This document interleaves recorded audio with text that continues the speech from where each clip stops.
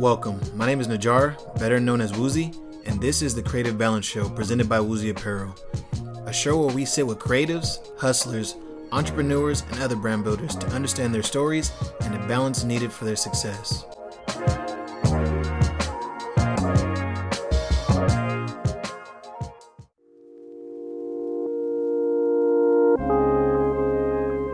Today, we are joined by none other than Gabriel Lopez, better known as GS Ultimatic. Gabriel is the host of a popular podcast called Have a Dope Day, where he sits down with cool people from different subcultures and breaks down what makes them unique. His journey with subcultures, however, started long before. Join us as we talk about how culture shifts, the history of graph in Sacramento, and how to use your past as tools for the future. Enjoy the show.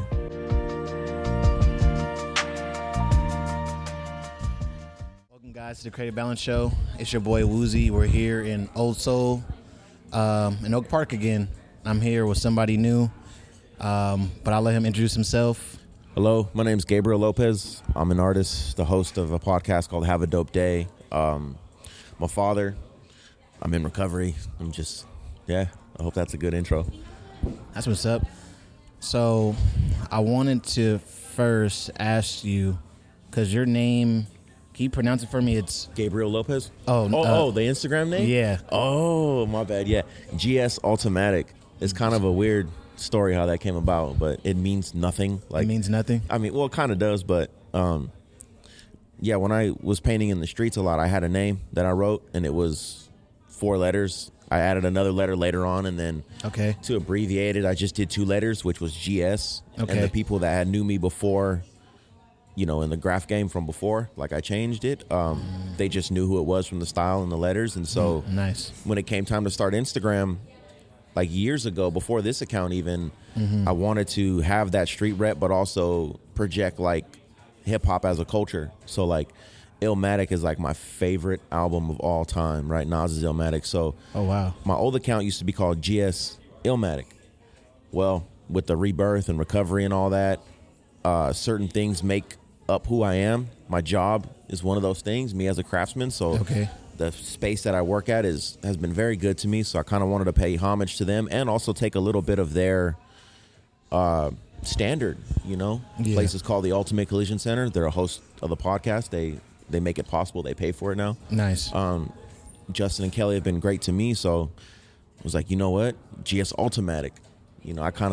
This is the new me. This is what I'm doing going forward. So that's pretty dope. Yeah. When I saw the name, I kind of couldn't even pronounce it. Yeah. Well, yeah, because I'm thinking is it, the G silent? Yeah. Is it? So it's GS Ultimatic. Yeah, it is. What's talking about branding too? When you can disrupt somebody's natural train of thought. If it's easy to read, it's kind of not that valuable. You see it, you wonder what the hell is this? What does this say? It sticks in the mind. 100%. It's kind of one of those things too. It's pretty neat. So, I want to go over, start with how you came up. Yeah. But my man has his own podcast, Have a Dope Day. Yeah. So if you guys want to see the more in-depth story, I want you to go on his podcast, Have a Dope Day. Check out both episodes. We're not going to go too deep into it here just to respect that, but I do want to create the foundation. Yeah, I appreciate so we know what we're building off of. I appreciate it. Are you from Sacramento? Yeah, I was born and raised here in Sacramento. Born and raised Sacramento? What part? Mom was a single mom for a while, so we moved around a lot, mainly South Sac, and then we settled in North Highlands. Mom met a wonderful man, my stepfather, and they married. Had a wild life with a bunch of kids. They bought a home in North Highlands, so remodeled it, and that's where we are now. Okay. So, and how is being a Sacramentan? Is that what it is, Sacramentan? Yeah, I guess so. Yeah, I don't know. Yeah. How do you feel about the change of the city? I think it's great, man. I think it's great. There's a lot of the city has changed as I have. So when I was younger and I was into the grime and the dirty and just that whole vibe of the streets, Sac was really that for a lot of years. Oh wow. Go down into tunnel ways because we're in California and we're one of the main waterways. Like we have all this infrastructure that's built in order to Okay. transport water from the Sierras and all that to, down to Mexico. So Okay. there's so many like major structures to support that are concrete. And in the summertime when it's 108 outside, those tunnels are 80 degrees, 70 degrees because they're underground. So we'd go paint there. That's not really a thing anymore. There was also less development, so there was more train spots to paint, so it was just a different city. But I also love the fact that I don't do that anymore and that the city is different too, so we've kind of grown together. It's been amazing. I love that because I see a lot of, especially in your podcast, a lot of love for the city of Sacramento. Definitely. And I mean, a lot of people that I've met do have that love for Sacramento, but I know a lot of people I've met moved away and recently came back just because whatever reason they have for that. The financial is one of them, right? Like, I remember when I was in high school, people were moving from Oakland and Richmond, Vallejo, because they were getting priced out back then. And I went to school with a lot of Bay Cats because of that, and it was tight. So, like, now it's even worse, right? Like, a lot of people move here that are in tech. That's why you see all this development popping up near the highways that are directly linked to San Francisco because of the tech. But it's been, I do have a lot of love for Sac, and I also, just a little gem as far as branding goes, like if you're going to want to learn about a place, you're going to want to learn from somebody who's seen it from the beginning to where it's at now. So I'm in a unique position to showcase the old, the current, and what's about to happen because I've been here. I've seen the timeline. So let's go through like a brief timeline then of like, you say you grew up in different parts of area, like childhood, like maybe say like, 5 to like 10 or something like that. Like what was little Gabriel around here running around doing? Damn, I like your interview style, bro. That's tight. Yeah, I appreciate that. I grew up in a single mother home, my 2 sisters, and my mom did her fucking best, bro, to keep it all together. She raised us very well. My grandfather was basically my father for the first 12 years of my life, and I just remember like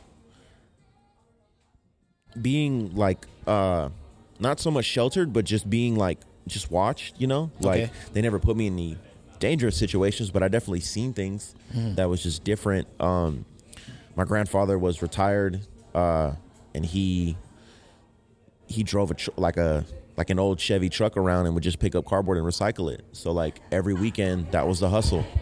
Wake up at his house, he'd wake me up, and Saturdays and Sundays we'd usually go to the flea markets around here. Then we'd go visit family. I would eat food at every stop. You know what I'm saying? Like Mexican families cook a lot of food, and there's always just the hospitality aspect is always there. So like we got to experience that, and man, I just drove around soaking up the city really because I didn't really read. I wasn't the kind of kid that was book smart. So like visually, I learned the city from the front seat of that truck. Oh, wow. And like I just fell in love with every little part of it, So the first, what was your question again? I'm sorry. I think I kind of got off track. I was just more asking, like basically trying to get that context, of like you in that age. Yeah. So he was just, my grandfather was very independent, very much like a figure it out kind of guy. So I learned that from him. And he didn't let anything stop him. Sad to say he worked almost up to the day he died. It was only a few months prior. So it was like when you talk about, Mexican people just being hard ass workers, like that shit is real. I really feel like that's in our DNA. It's been passed down since forever. And he was a prime example of that. My father now too, he's the same way, dude. Like nothing will intimidate this guy. Nothing will stop him. Like, nice. So I get that spirit, just from those men and the men I'm currently around now too. I remember listening to your podcast. You also said that in the passenger seat of your grandpa's truck, he taught you little things here and there, like teaching you Spanish and whatnot. Yeah. Like how, looking back on that, like how do you realize, like how impactful was that? It was at the time, it was just curiosity, right? Like I would hear them use it. The generation before me would use it, and it would make me curious to it. But everything I was into, everything I was experiencing wasn't that. and then you kind of find out a little bit later that was on purpose. You know, Okay. they didn't want at one point in time, like Mexican, like all other immigrants, black folks too, you know, like everybody's treated like a second-class citizen because they're different. So I think they kind of did that on purpose. They left that education out. But Interesting. when I asked, he would always oblige. He would always talk to me in Spanish for little things, and I'd have to just, you know, what's weird is I learned to read body language Oh, wow. before words, because I would be like, what is he doing? What is he saying? Like, he's got a rope in his hand, the gas stove is on, and he's burning the edge of it. And he's talking to me in Spanish, though. Like, what's the context here? I had to learn how to read between the lines. And Interesting. I think that helps a lot now with situations. You know, it's funny you brought that up because I have one of my close friends. He's his name's Chris, and same thing with his grandpa. It was a language barrier. He said him and his grandpa never spoke the same language. Yeah. So I had a discussion with my girlfriend yesterday. I was telling her, I was like, the crazy thing about like love or like you said, reading body language. Yeah. I said somehow my friend was able to communicate with his grandpa. Yeah. And they've never ever spoke the same language. Yeah. And to me, like that's so like dope to me, and like it's. I wanted to like so like I bring that up to like say like how do I position that? I guess I'm just highlighting that because I think it's dope that you were able to like get that like okay, what is he doing? Like kind of examine everything. Like, okay, why is he burning the edge of the rope? Yeah. What would that do? There's not to get too weird, but this is only one dimension we live in, right? This is only one part of our life. We walk around consuming and spending and consuming and spending. Yeah. There's a whole nother system that exists aside from that's been here since the beginning of the earth, you know, and that's human communication. Oh, 100%. That's us, you know, interacting with the world around us and just being in tune with that. We've definitely lost a lot of that due to just technology and a lot of stuff. But I say all that to say that at the end of the day, like the human experience is like very primitive. It's very easy. You can see it. You can touch it. You can see in a person's face, like this person means harm or this person means, you know, they don't mean harm. And like reading between those lines is extremely important. And even now with my kids, I see it and I'm just like, yo, I'm right here right now in this second and this is tight. I'll never get this second again. So it's like a little bit more valuable, but like, yeah, basically, you don't really need words all the time is my point. You know, if you respect that person and you want to understand what's going on with them, you guys will figure it out. Exactly. That's what's up. So after this, you know, you said about 12 years of your life, your grandpa was here, grandpa in your life, and it involved basically being your father figure. I think from what I remember, your mom got married. Mm-hmm. And then you guys, how long after she got married did you guys move to North Highlands? So, in the hood, we move first before we get married. We move in together. Yeah, nice. Hey, nothing wrong with that. That's how mom was. No, but basically, she meets this person. She had already met him, you know, checked him out before she brought him home to her kids. And by the time I met him, it was already a sealed deal with her and him. So, nice. like, again, she did her job as she's supposed to. I remember it was pretty quick. You know, we meet him, and months later, we move in, and it was a weird dynamic to move in with kids, different ages from different backgrounds that you just don't know, but at the same time you're all in the same place in life. So yeah, interesting. It's definitely interesting. Yeah, it's pretty. I remember you saying like hearing your story about how you and your brothers were. Yeah, reminds me of like a little personal like. I've technically known my dad my whole life, but I didn't really like interact with my siblings on my dad's side till I was about like 7. Yeah. So it was like going and finding out I had like siblings on my dad's side was just like mind boggling to me. Definitely. So like you telling the stories of like you going there and it's like instant like I don't want to say animosity, but it's kind of like that where it's like, what are you doing here? Apprehension. Yeah, like that's why I kind of like stepbrothers when they first meet up and they're like, I run this. Yeah. So I was gonna say like how I wanted you to speak a little bit about that dynamic of, you know, going into that situation and having to navigate that really. So there's a lot that goes on at one time, right? I'm like 10 years old, 11 years old. I don't remember. And they're younger, but they've been exposed to different things than I have because I was raised by my grandfather and my mother, and she did a good job of protecting us the best she could. He did a good job of teaching us things. My brothers were into different things due to the situation between their mother and father, right? So like their biological mother and their father. So they would go experience a different lifestyle during the weekends, come back and bring that with them, all that energy and knowledge with them. So like there was a really rough like year of getting to know who's who, you know, and like it was definitely an experience. It's similar to like walking into like a jail pod, and you're like, what the fuck's this guy's deal? What's his story? Who the fuck is he? Where does he fit in the system? You know, like what's your bid? Yeah, well, yeah, exactly. That's what it was like. It was a lot like that. That's pretty neat. So you moved to North Highlands and you start going to school out there? Yeah. How was that experience? That was different, bro. I went to a school called Ethel I. Baker out here in South Sac, and before that I went to a school across the street from the Dos Rios projects. So it was different school systems. Everything looked different. The schools I went to were older, probably, you know, built in the 30s and 40s. The schools up here were built in the late 90s, so you could see the difference in like the architecture and everything. Yeah. The neighborhood dynamic is completely different up here than it is down there. So like it was different. We were some of the only Mexican kids in school. There was a few black kids, but they were just like us, you know, they were out of place. So it was definitely different. You get to learn too that like there's way more available in a better school district than there is 100%. You know, coming from like Dos Rios and shit. That's pretty neat.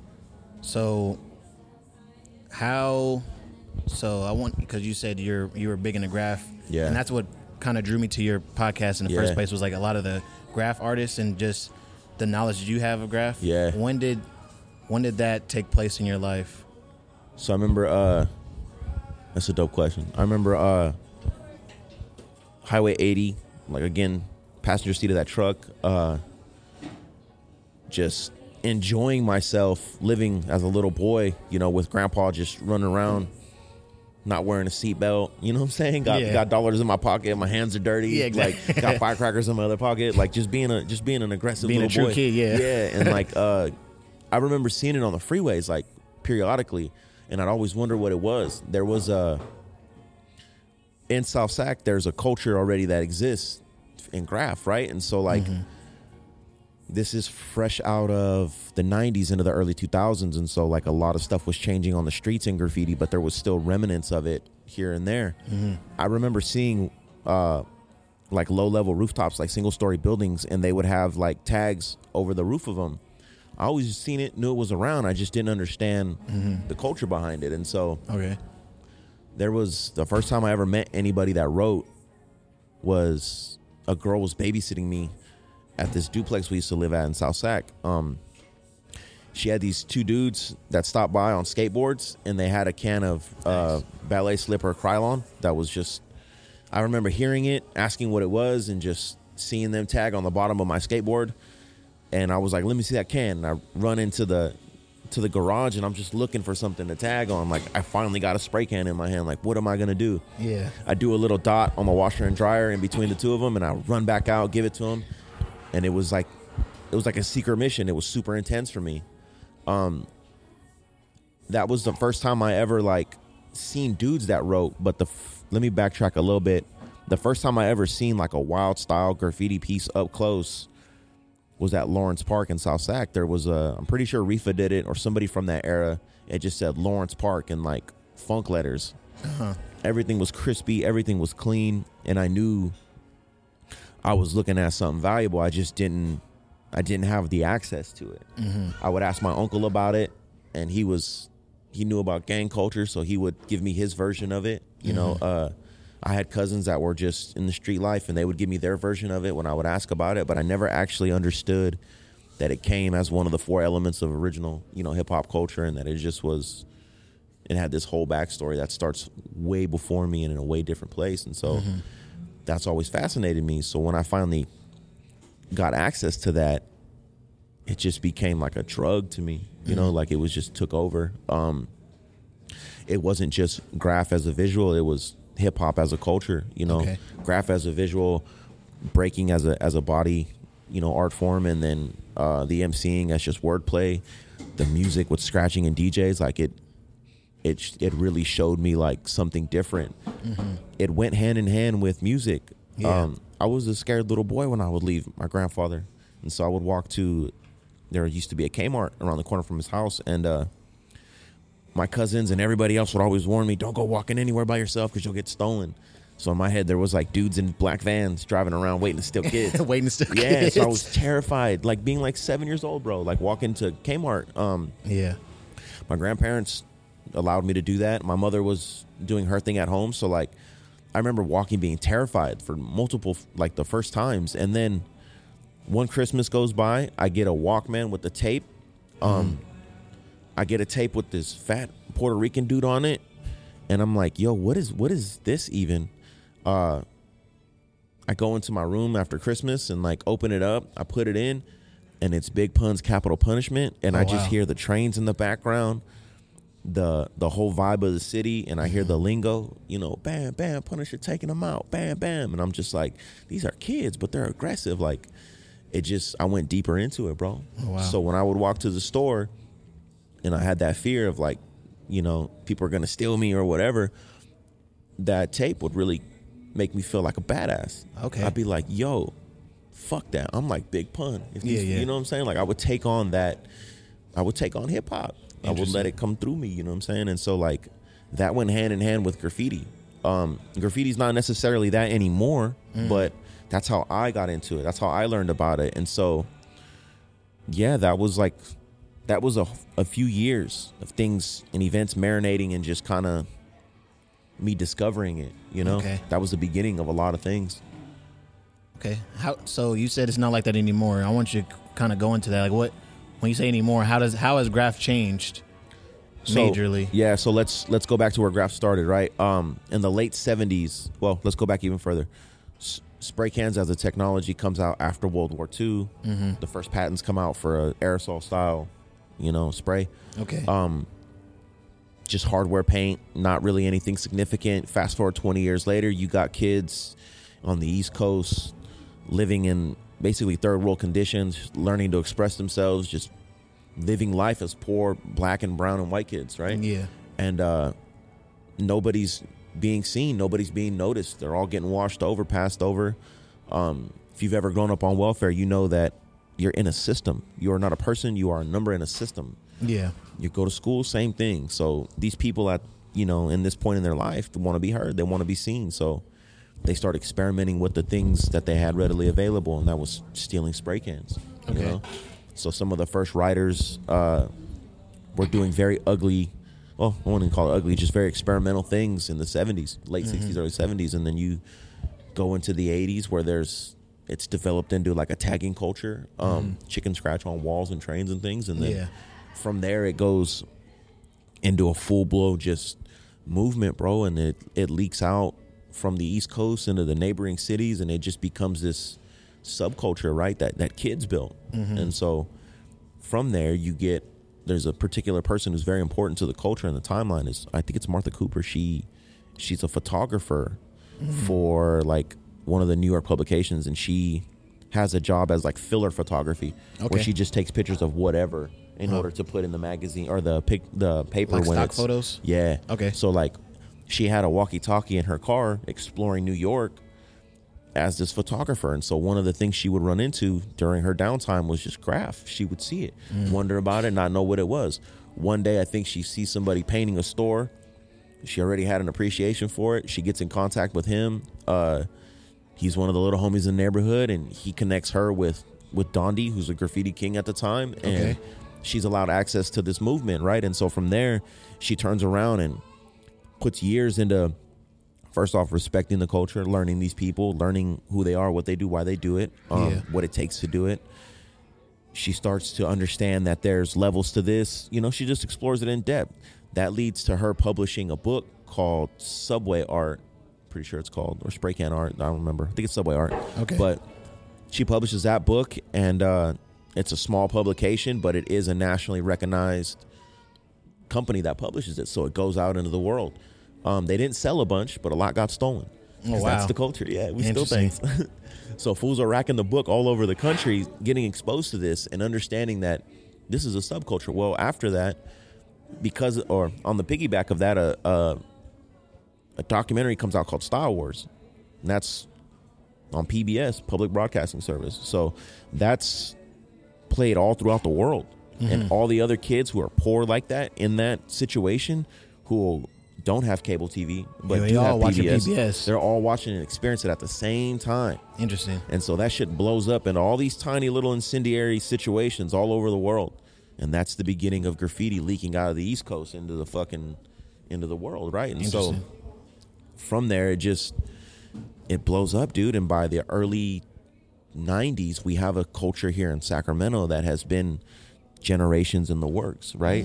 This dude named Rifa comes from Oakland, teaches a bunch of people his letter structure style, how to build letters, and that became the beginning of the Sacramento style. Oh, wow. From there, you have other people that push it, like the Good Times crews, Stu and Jessel, and other people after them, like Emer and Minus, who are still around today. You just have a lot of generations of this culture just being pushed. You know, people are living it, experiencing it. It's who they are. There are so many other facets of it too that help it to be what it is. Like, I did the episode with Get a Clue with Scott Gilbert, and he was unintentionally, you know, he just wanted to have a dope spot. He starts basically like the home base for hip hop. Oh, wow. You know, and it just turns into a store, and that's why he's around 30 years later, because he respects the culture. He is the culture. He's in the culture, you know, and like, okay, we're at a point in graffiti / hip hop now to where it's like, just like rap used to be rap, and then it became pop. You know, like that's what graph did too. First it was just graph, but the kids watching Style Wars were into Led Zeppelin and shit too. All the white boys. Oh, wow. You know, and so they're doing their version of it. Fast forward to basically the early 2000s, you get this like hip hop gets kind of commercialized and makes it not cool anymore. That's a good word. It's not that cool anymore. Yeah. Graffiti's for the streets, bro. It's not about being cool. Exactly. It's about being for the fucking streets. So kind of, you know, steers away from that style of rap and hip hop and what we know now is quote unquote hip hop, like the radio. Yeah. You know, that has nothing to do with graffiti. So graffiti survives on through the people in the culture who come from other cultures. So now it's its own animal, bro. I just did an interview with one of the homies, Roar, Lord's Crew, and he was like straight punk rock, bro. I went to go see him. He had a jean jacket on. Okay. Excuse me, with the sleeves cut off. Had all these like studs in it, like these sharp studs. And I look at him and he's got a mullet, you know, and he's all tatted up. And I'm like, this is fucking a dope ass dude right here. Yeah. Like, he looks like his graffiti and it's not from hip hop. Does he have an appreciation? Probably, yeah. Yeah. But he's a punk rock dude. And it's like, yo, this shit outgrew the original blueprint. And now it's its own thing. Exactly. And that's what makes it, I mean, I don't know. I guess that's just life, right? Things change. I'm sorry. That was a long ass answer. No, I mean, I like the depth of knowledge for sure. Because, you know, I'm pretty sure a lot of people who don't know about the, you know, a lot, and that I was going to talk about, I'm going to talk about that later, but like a lot of people know about graffiti and know what it is and can like name it, but they might not know who the artist is or might not even know how far back it goes. You know, some people think they're the first person to like, look what I did. Like, it's like, bro, there's way back. Like I said, there's train cars that have old art on it that probably before you're born. Even go back further, right? Like the first way of communication from a previous civilization is writing on walls. Yeah, exactly. Like that's in our DNA. Yeah. Straight up. Like now that you have like structured society, I get it. You don't own the walls, don't write on them. But fuck that. Pretty much.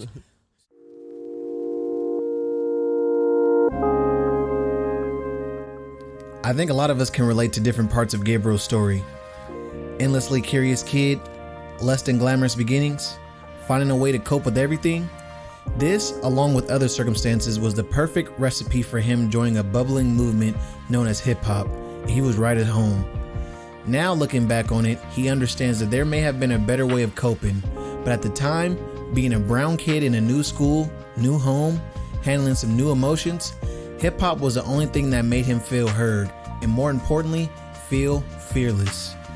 This deep dive into the culture molded him at a critical time. Gabriel's love for hip-hop and graph leads him down a winding path, but to hear more of that story, check that out on his podcast, Have a Dope Day, link in the description. From here, we can continue to learn how his behavior was received by his family and how he transformed that passion into what we see today.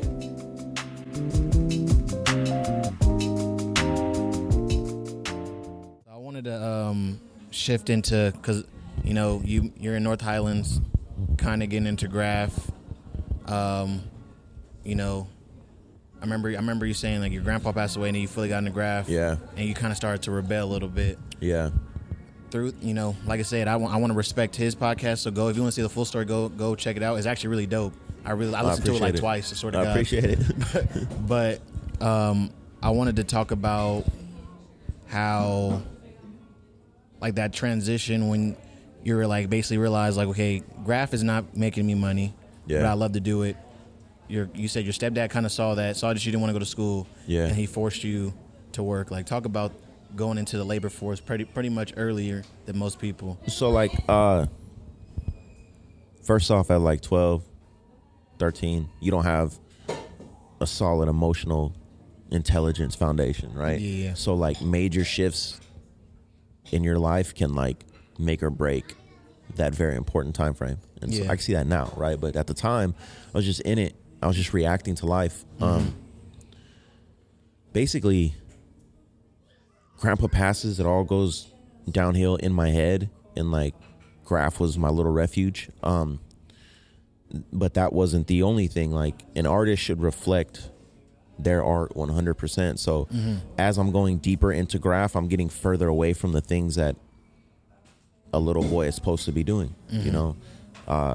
trying to be a good person, trying to learn, you know what I'm saying? Like, all these things, I was going deeper into this other direction. And so like, that wasn't an overnight thing. That lasted in all through, elementary, junior high, even into high school. Basically, bro, I'm living for graffiti at this point. Get kicked out of multiple high schools. I'm learning just about the streets and sneaking out of my house and just, really diving into it. So it wasn't like my dad woke up one day and was just like, "Oh, you're fucking up. You need to go to work." Like, I had given him a solid track record of fucking up. So I'm 17. I'm living at home. I'm not doing shit with my life.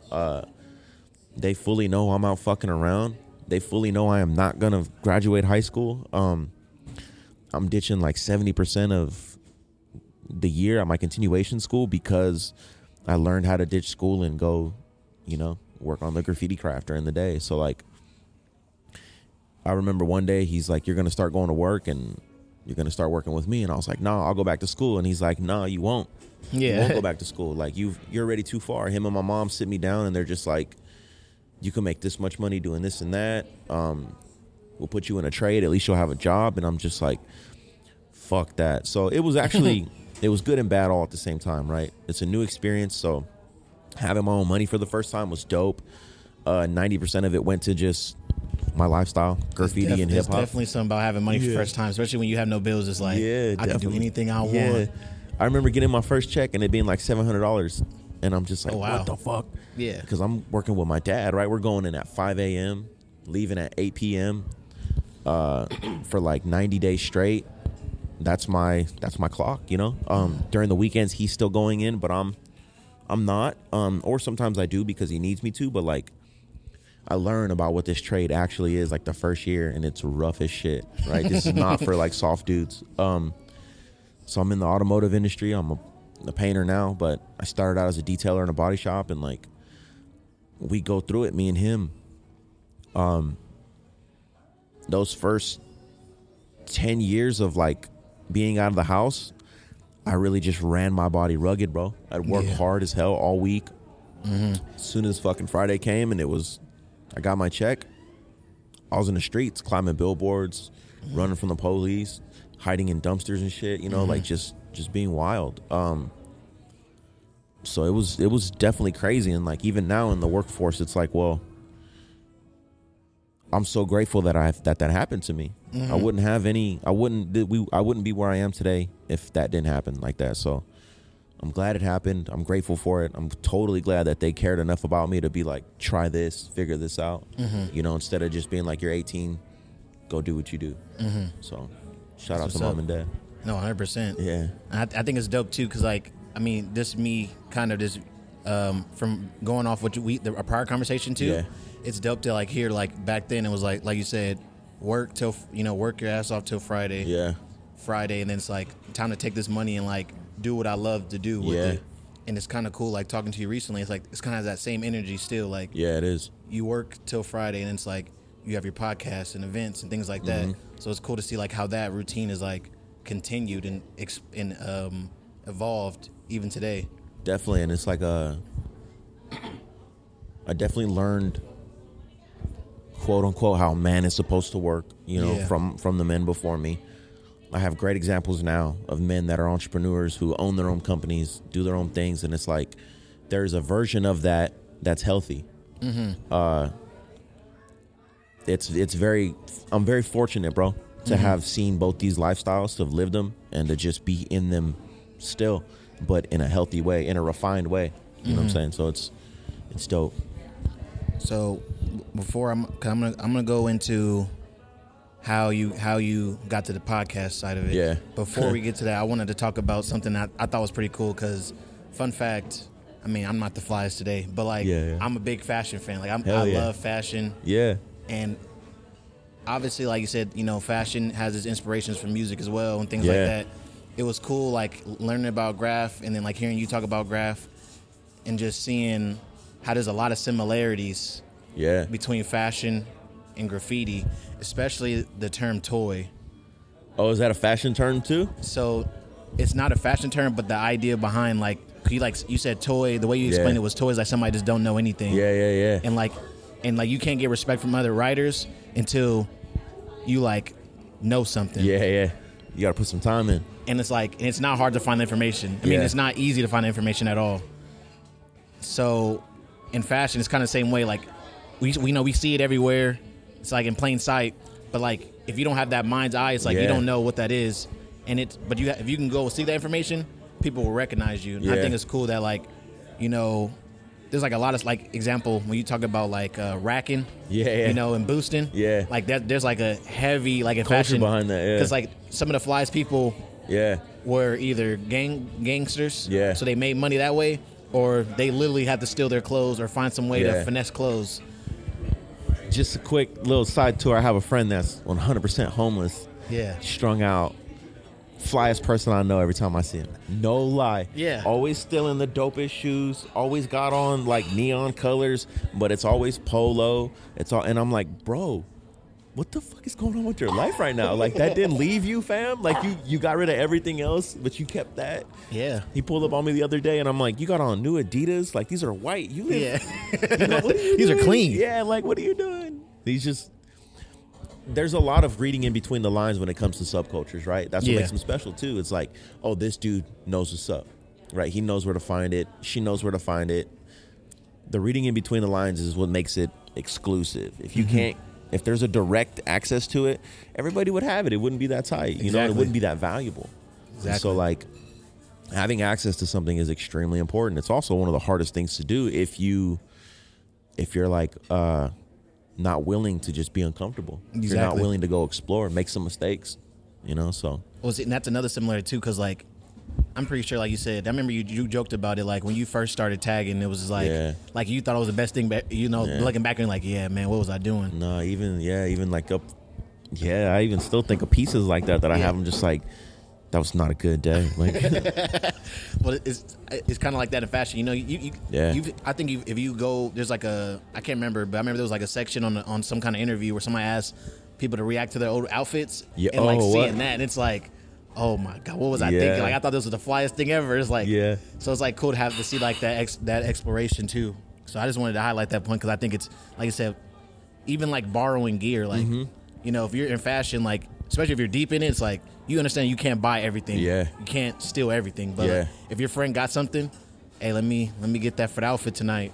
I have a homie named Ruko who was for a long time he was hustling, doing his thing, right? Getting it out the street. And like when I met him, he didn't have an extensive shoe collection. I did, though, because I had already had a job for years and I was older. So, like, fast forward 10 years later, he's got every SB that comes out that's like a dope-ass drop. You know what I'm saying? Like, he's a fly-ass dude still. Always got his hair cut. He's all tatted up. Like, he's just, when you think of the personality behind the graffiti, like I said, it should match. So, like, when you see him, it makes sense. And I've always loved that about subcultures in general. When you see these people, they look like they've spent time building this to themselves. Yeah. You know what I'm saying? And so it's valuable to see that and be like, yo, fam, like, you curated this whole outfit, which is basically your lifestyle. You know, and that's how you curate other things too. I always love that about street culture, and that leads directly into the podcast too. So that'll be a perfect segue then. Podcast. Yeah. A graffiti podcast. At least it started that way, and it's evolving. I see like the different guests now, because I just feel like you love to learn about different cultures, especially people who are like real about it. So how does, like, you know, where does that, you know, how'd you find out about podcasting? How'd you, you know, where did the ideation start? Yeah. So it's not my idea at all. Not even a little bit. Yeah. Is a producer, the owner of We Are Sacramento, Mario Lopez. Like, there was, check this out. So graph leads into a very different lifestyle than what I leave today. You know, I get hooked on a substance, run that shit up. I'm in the streets doing it. Just, you know, opioids was my thing for a minute. And so I get clean. I go through a process called like a maintenance program. Okay. And it's methadone, right? So I go through methadone, blah, blah, blah. That shit sucked. I get out of that just before the pandemic cracks off. And I'm like learning about, what am I going to do now that I don't have therapy anymore? Now that I don't have counseling anymore? Like, interesting. What am I going to do to keep myself straight? I always loved art. I always loved, not art, but graph. I always loved everything about it. I just couldn't do it anymore because in order to exist in that space, in the streets, you have to live, eat, breathe that. And you have to be a fucking dog, bro. You got to be ready to, you know, whatever comes next, you just got to be ready for it. That was okay before kids. That was okay before personal growth. Like, now as an adult with a family, trying to make money and be a decent human being, like, I had to figure some things out. Yeah. So the pandemic cracks off. I spend months in the body shop after hours on weekends, just experimenting with canvases and art. Okay. You know, and like still trying to do graph on canvas. And like, I was just learning a new skill, a new thing. I'm a craftsman at heart, so diving into this new process was extremely valuable. So a friend of mine, Overrated, has a show at a space called Tower Brewery, and he's like, I had owed him some money from a pill deal from back in the day, right? I burned him. And so I call him up. I'm clean. I give him his money. He's hella cool about it. Totally should have told me to fuck off and just keep going, but Overrated is a good person. So anyways, he invites me to this show a little bit later because I tell him like, yo, I've been experimenting with canvases. He's like, oh, well, I'm doing this art thing too. He had caught like some multiple felony cases and all this and that. Okay. So he was trying to turn it around too. And I was like, well, nah, bro, I'm from the streets. I don't do art shows. And he's just like, all right, that's cool. But he's also the same way. Like, I know his resume. This is a legit writer. Yeah. So like, if he did it, let me just go try it out. I wound up getting obsessed with the idea of what this could be, right? Yeah. And I remember even before that, just kind of in recovery, just thinking like, I can't go back to being the same person. Yeah. Like, that's not the goal here. Yeah. You know, the goal is going to be a different person. And so like, that was the beginning of a lot of personal growth. Fast forward months later, one of the homies that used to be into graph, who's still a part of the hip hop culture, my homie Marcos, had a podcast called The Word Is Bond. Okay. And he was like, yo, can you get me this, and that person to be on the podcast? I was like, yeah, let me try to quarterback that, set it up. They weren't down. So they weren't down. Yeah. I was just like, nah, bro, he's not. And he just hit me up weeks later, like, yo, you want to come on and talk shit? And I was like, I don't have anything to say. And he's like, bro, just talk about graffiti. And I'm like, are you sure? Like, are you sure we can do that? Are you sure you want to do that? So I show up to his studio space, which is right here down the street, 3400 Broadway at the Loft. And he was just like, this is my recording equipment. These are my homies. Mario Lopez is sitting off to the side doing his thing. Like, I walk in, I'm extremely nervous. I have this piece of art that I just put together over the last few months. I have no idea if I'm doing art right or not. Yeah. You know, like, I show up and I'm like, you know what? I'm gonna just be me. Fuck it. Let's see what happens. That episode comes out. My Instagram is just starting, so like it really helped boost some of that stuff. And like the response tripped me out of how many people remembered who I was from the streets here, because the scene is small and because the city was not fully developed as big as it is now. So there was a core culture of people that remembered me, and that was very encouraging. So like I turn around and like just dive deep back into art during the pandemic, right? Like I just get it. I keep getting it. I keep learning, keep doing this, keep researching, keep going to shows. Like just I dive into it. And there comes a point to where other art podcasts are popping up, because now I'm interested in what art is also. Okay. Can't do Graph in the Streets anymore. Yeah. So like me being just from that street culture, I was like, well, shit, I'm a wiggle my way into something. Let me see what's, you know what I'm saying? See what's going on. Yeah, let me see what I get, what I'm going to get. Yeah. So I just started looking around and like, there's an art scene here. Okay. I've accessed the graffiti scene. I know how to navigate and politic my way through that. I've been doing it in the city for years. Like, I wonder if those skills will translate. Turns out they do. Long story short, or long story longer, whatever. My bad. Yeah.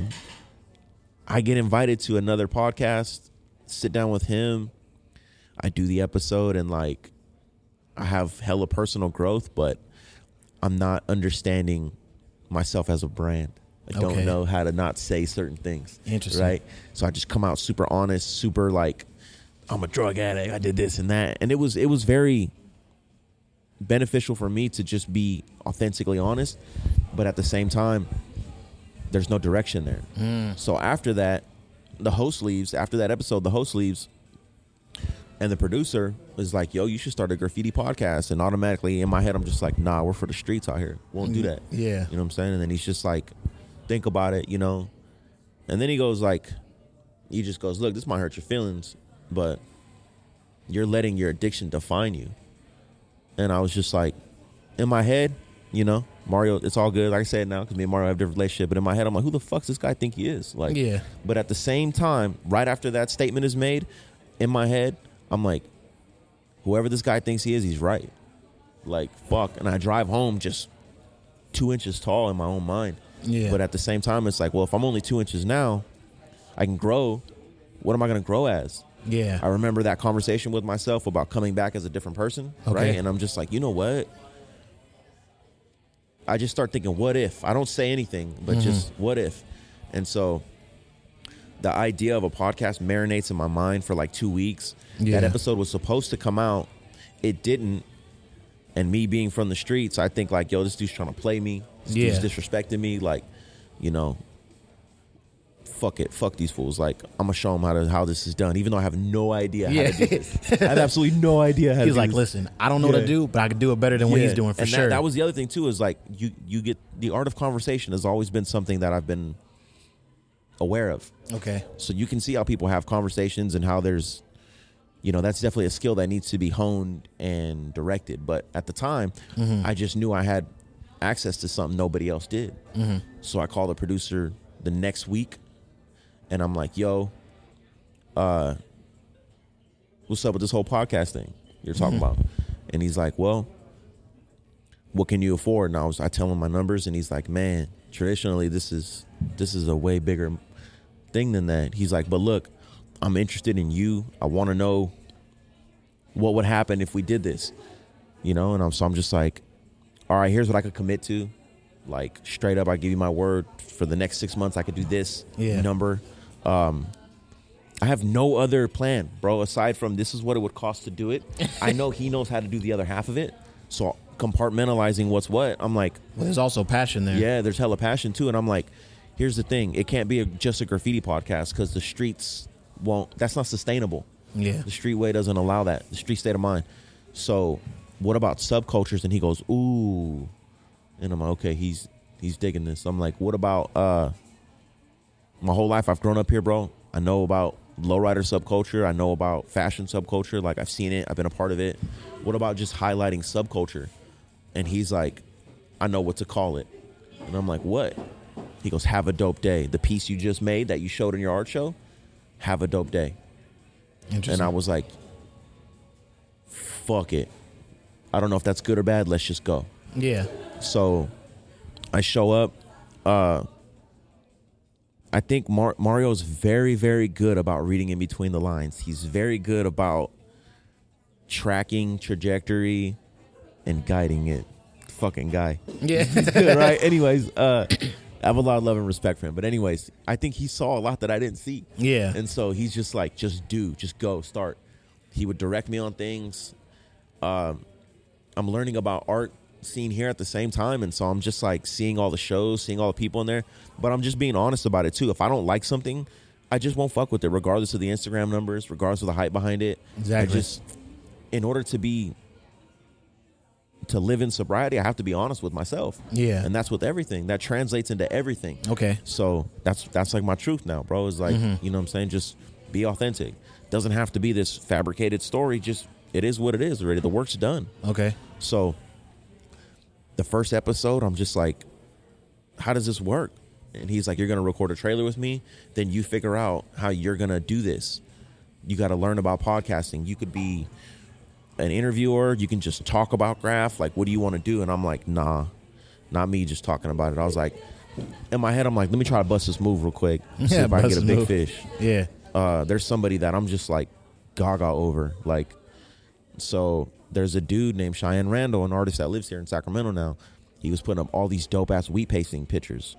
And I had painted a wall with my boy Overrated that was next to one of his pieces. And I couldn't figure out if this was digital, if it was a painting. I couldn't figure it out. But it's 8 feet high. It's 7 feet long. Like, it's a big-ass piece of Frida Kahlo. And, like, she's all tatted up, though, and I'm like, yo, what's this dude's deal? What's this dude's story? And, like, I see another piece of, Elvis and, no, not Elvis, my bad, Lucy and Ricky Ricardo. Okay. I think, like, I just see other work from him, and I start looking into him, and, like, I'd already been a fan, like, a year before I did the podcast, and I'm like, I see him in person at a show that another artist is having. Yeah. They had a collaboration piece, and I'm like, okay, this is weird, because in my head, he's this dope-ass artist, which he still is, but in person, he's just a guy.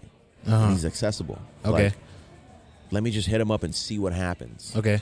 So I hit him up, and I'm like, look, I have no idea how this works. I have no idea how to do an interview, but, like, I want to start a podcast. Here's my vision, my short-term vision that I have now. Like, I'd really love for you to be the first person to help me kick this off. I can pay you if I need to or whatever. And he's just like, no need to pay me. I've seen you like liking my stuff. Like, I appreciate you being a fan. You know what I'm saying? Like, I'll do your podcast. And I'm like, what? Okay. Yeah. I don't tell Mario nothing because I don't know Mario at the time, really. I show up and I'm like, this is the person who's coming.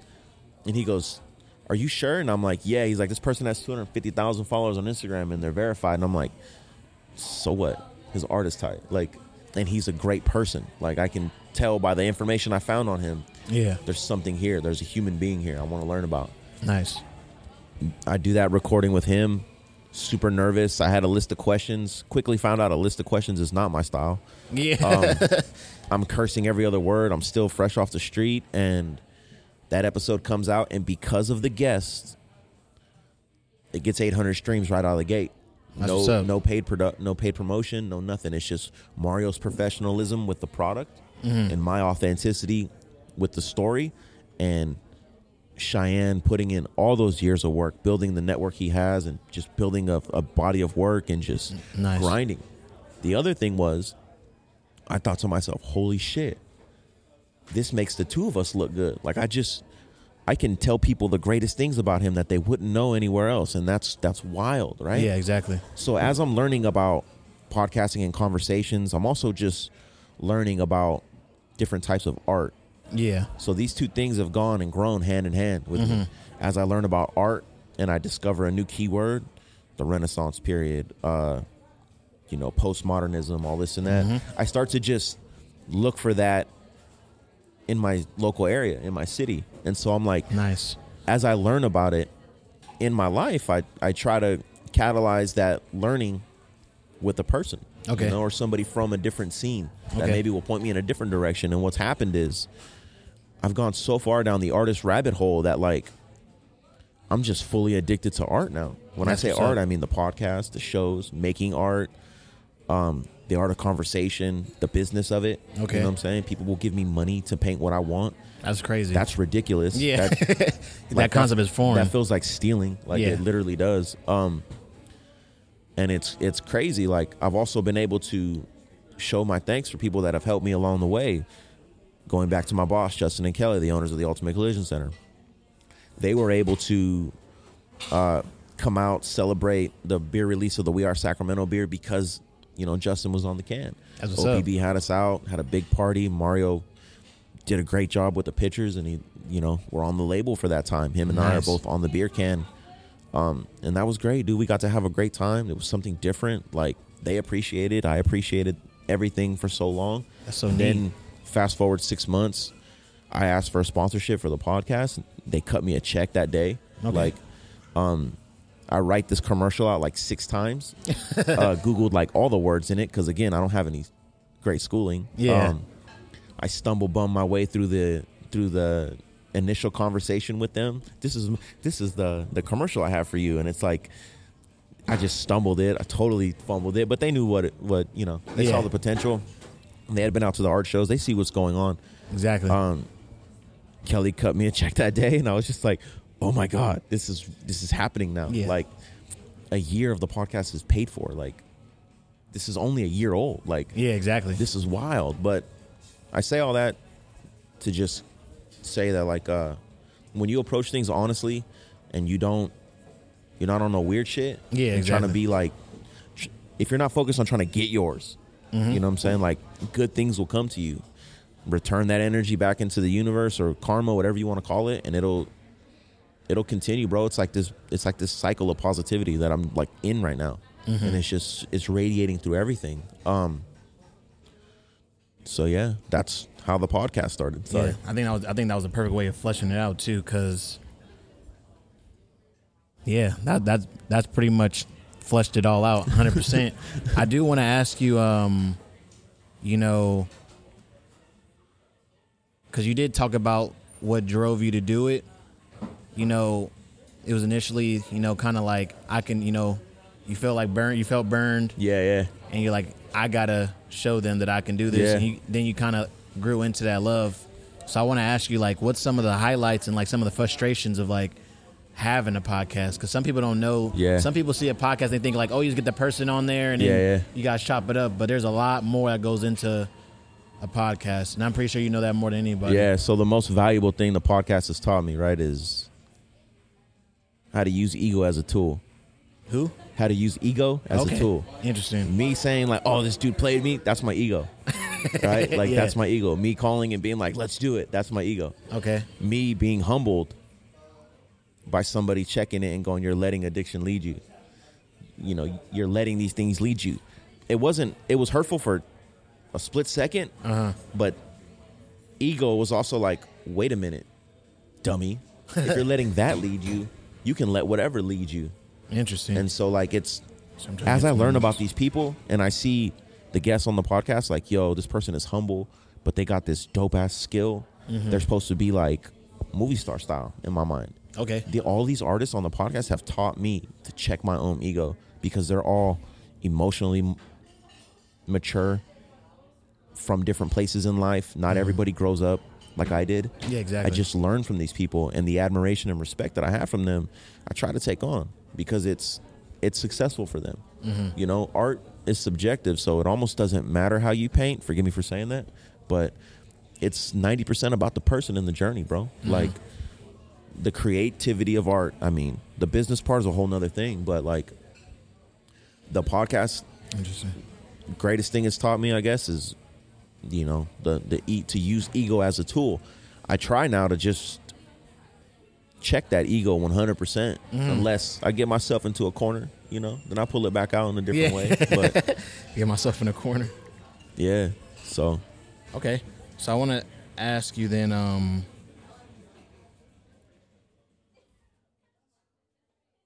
I was going to ask you, you know, like if you had to say, God forbid, something happened, Yeah. and you had to start over from scratch. Yeah. You know, all episodes got scrubbed or whatever. Yeah. How would you go about it?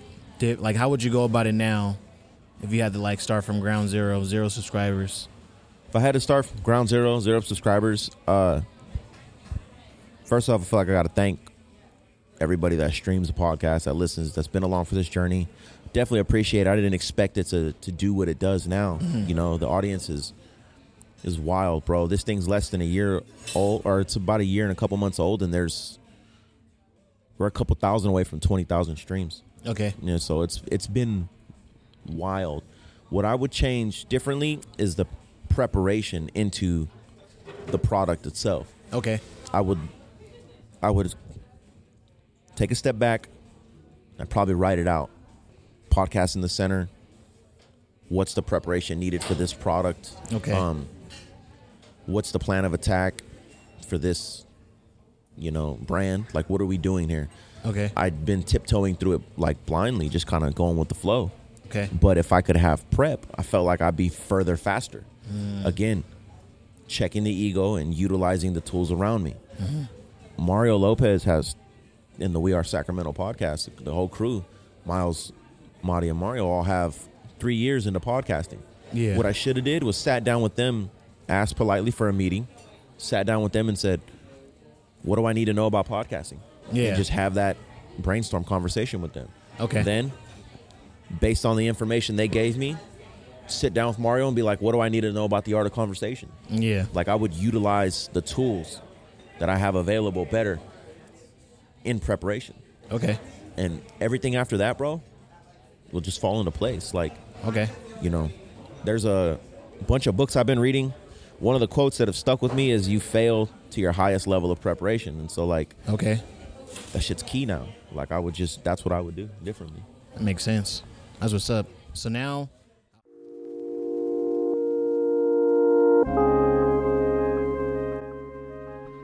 listening to Gabriel speak, you can sense a stoicism about him.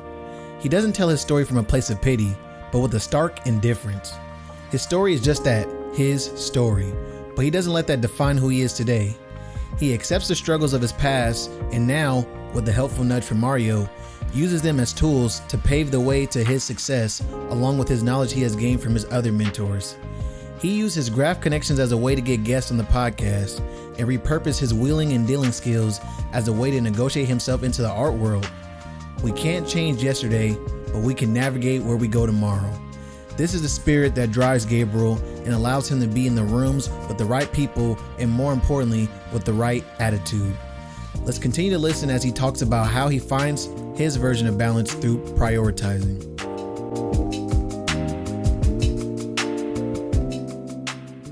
I want to go into, this is the part of the podcast, I guess, where we go into what I call like the balance of it.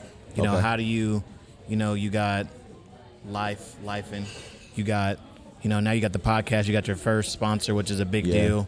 And that you also doing different things on the side, like, your art shows and your own personal art as well, as far as like actual canvases. Are you still doing canvases, right? Yeah, definitely. Yeah. So I wanted to ask, like, and we're going to go through this, but like that balance of it, like, because something I also want to point out is like, something I noticed about like learning about you, you've had a lot of mentors. Yeah.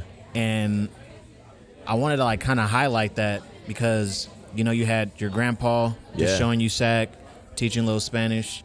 You had your stepdad kind of, helping you, guiding through that rough patch of your life. You had the homie when you went to, I think it was a charter school. Yeah. Who put you on to like letting you know like you need to learn more about graph. Yeah. Even when you're like, in your industry, Peter Paul Mary, teaching you more how to love your craft more. Like, I wanted to, ask you, like, how do you feel about those mentors in your life? Like how,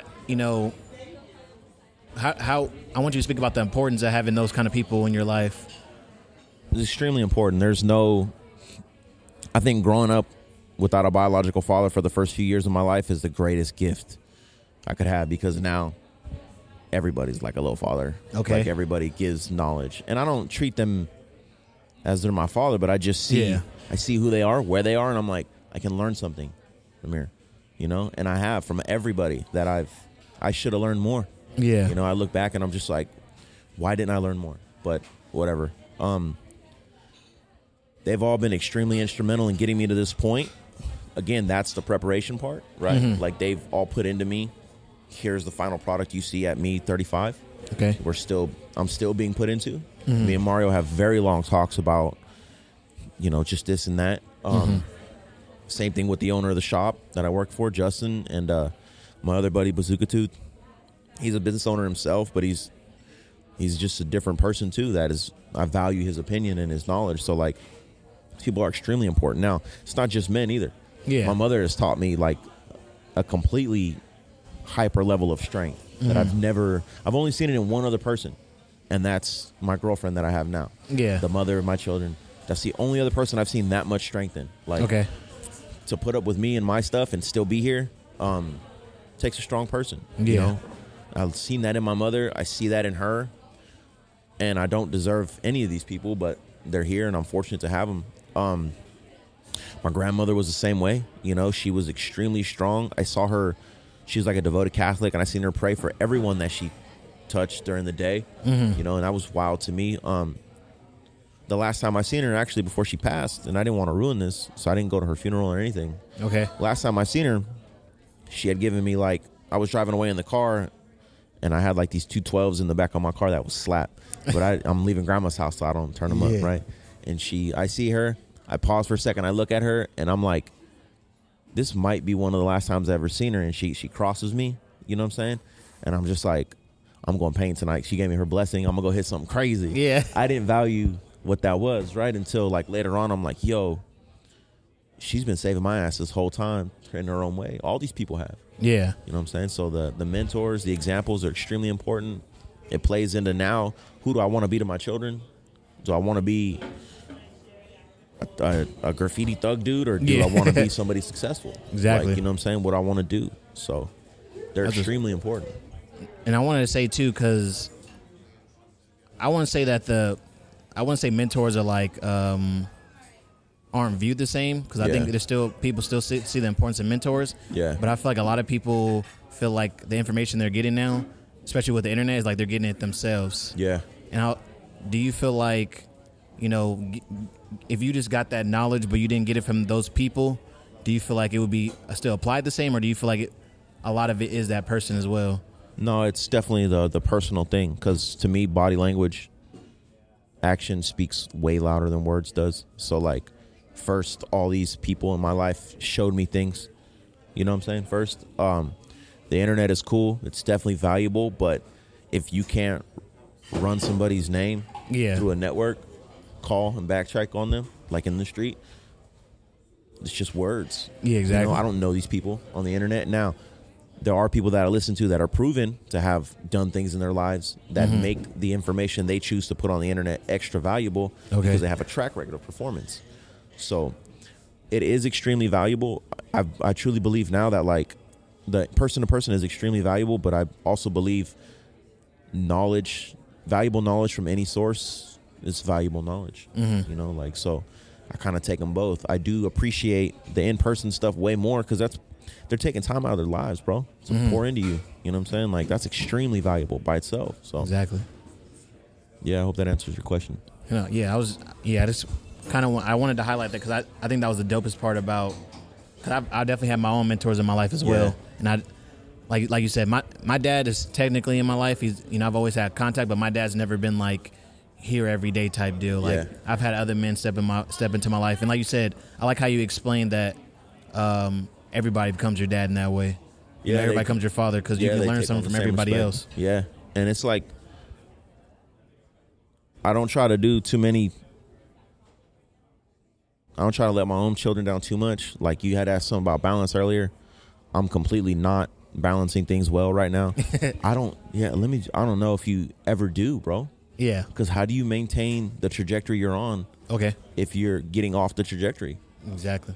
I haven't figured that part out yet. I don't know how that goes. I will figure it out. I'll figure out some form of it. So I want to ask you, because, I mean, even though I know you say you don't have, And truthfully, I don't, my truthful answer, I don't think there is a balance. Yeah. Which is why I kind of like, it's about like kind of like finding your own balance. Yeah. In your certain circumstances.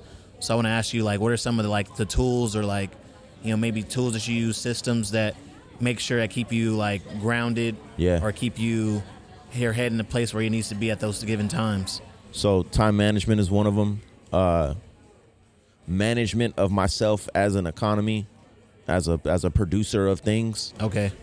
Learning that I am my own little economy. You know what I'm saying? Like, my time is the most valuable asset I have. Okay. In my economy. Like, my home is a sub version of my economy. My own personal economy is my household. You know what I'm saying? So all these things, all of this has been part of the trajectory of personal growth. Now where I'm at is like, I don't mind being gone from the family if I know that 10% is being put away from the money I'm making while I'm gone. Nice. Because when you get into a jam or you get into an issue, I'm done asking for help financially from people. I've done that before. Mm-hmm. As an addict, I won't do that again. I won't show my kids that. Yeah. You know what I'm saying? Like, I can't ever think of a time in my own head where my father gave up and tapped out, because it's never happened. I've never seen it. Yeah, exactly. If I do the same thing in a different system for my children, it'll set them up different. Okay. So, like, I'm thinking way more steps ahead. I felt like this same time, maybe last year, I was playing checkers, you know what I'm saying, with everything. This year I'm playing chess. Okay. So you naturally evolve into the position. Okay. And then when you get there, don't be afraid of it. Like, you just lean into it, bro, and see what happens, And instinct will tell you, I'm spending too much time over here. People will react and you'll see what's going on. But I truly believe that I have to see them kids. I have to experience the family at least once a day, Okay. On the weekends, I do that a little more in depth, but I've done all this art stuff and this podcast stuff with a full-time job, working 50 hours a week. Like, oh, wow. So time management is the new thing for me that's at the forefront of a lot of things that I do. After this, I have another meeting with somebody else coming here, and then after that, I have a podcast recording.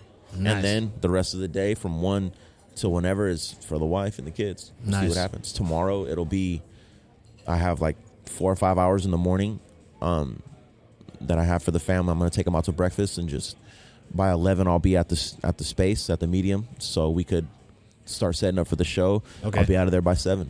No ifs, ands, or buts about it. So, like, time management, sticking to my system and my process is one of the ways I try to implement balance. The problem is, I'm kind of drowning in an opportunity here. Yeah. There's a lot of things going on.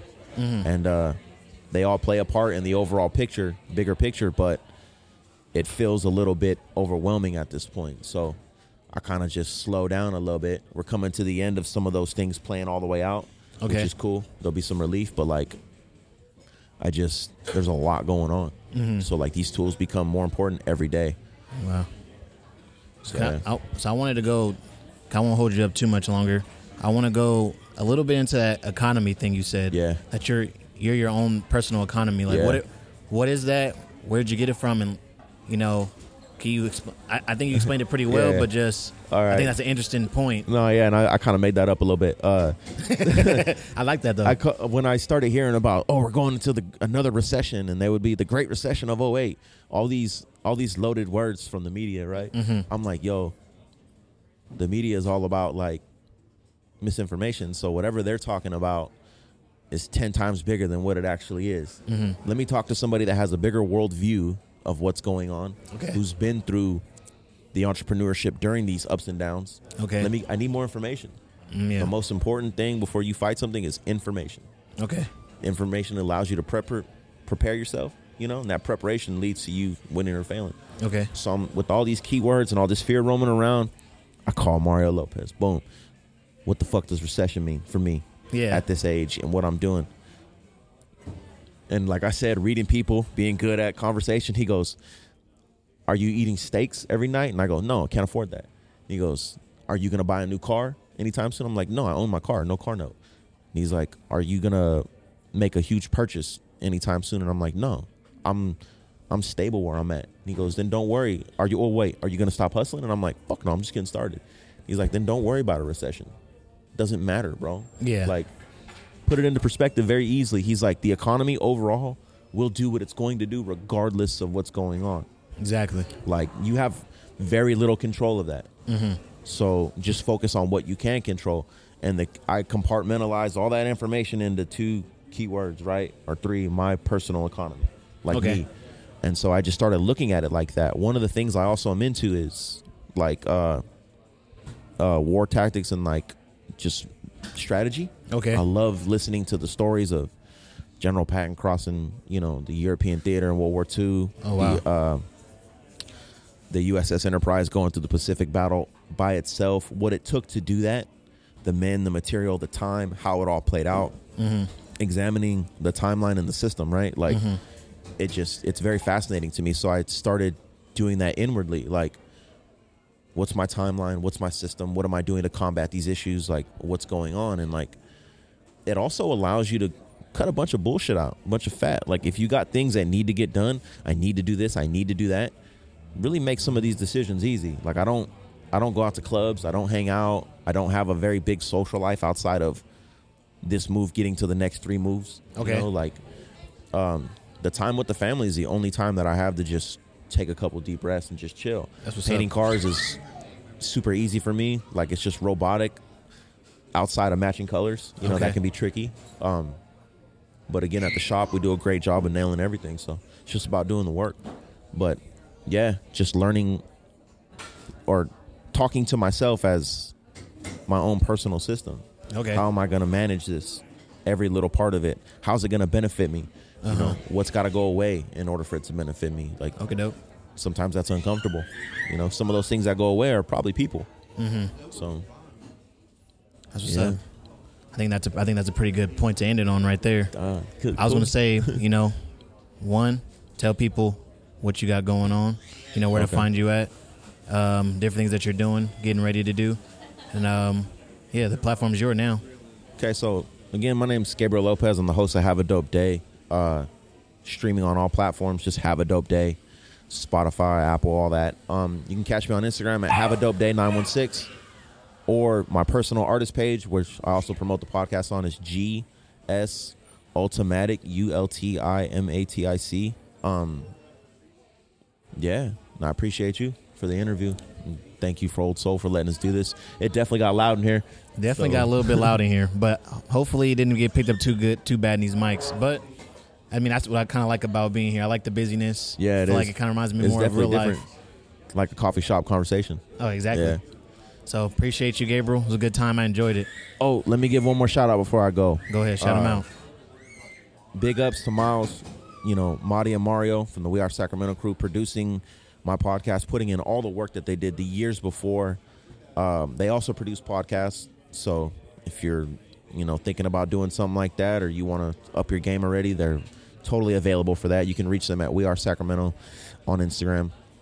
And shout out to the Ultimate Collision Center for covering the bill for the podcast. And just, I have shows coming up this year. I don't know when this will air, but tomorrow I'll actually be throwing a show called Vandals on Canvas with the Medium Tattoo and Gallery over on Freeport. So there's a lot of movement. Yeah. So, I appreciate you for having me on the platform. Thank you. I appreciate you.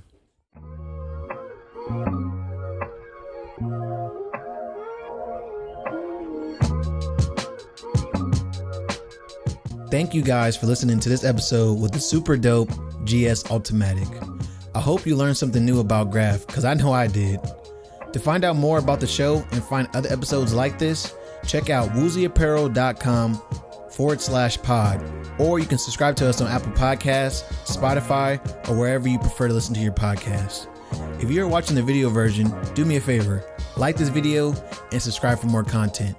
To my audio listeners, if you enjoyed the episode, give us a 5-star review on Apple Podcasts. It helps a lot.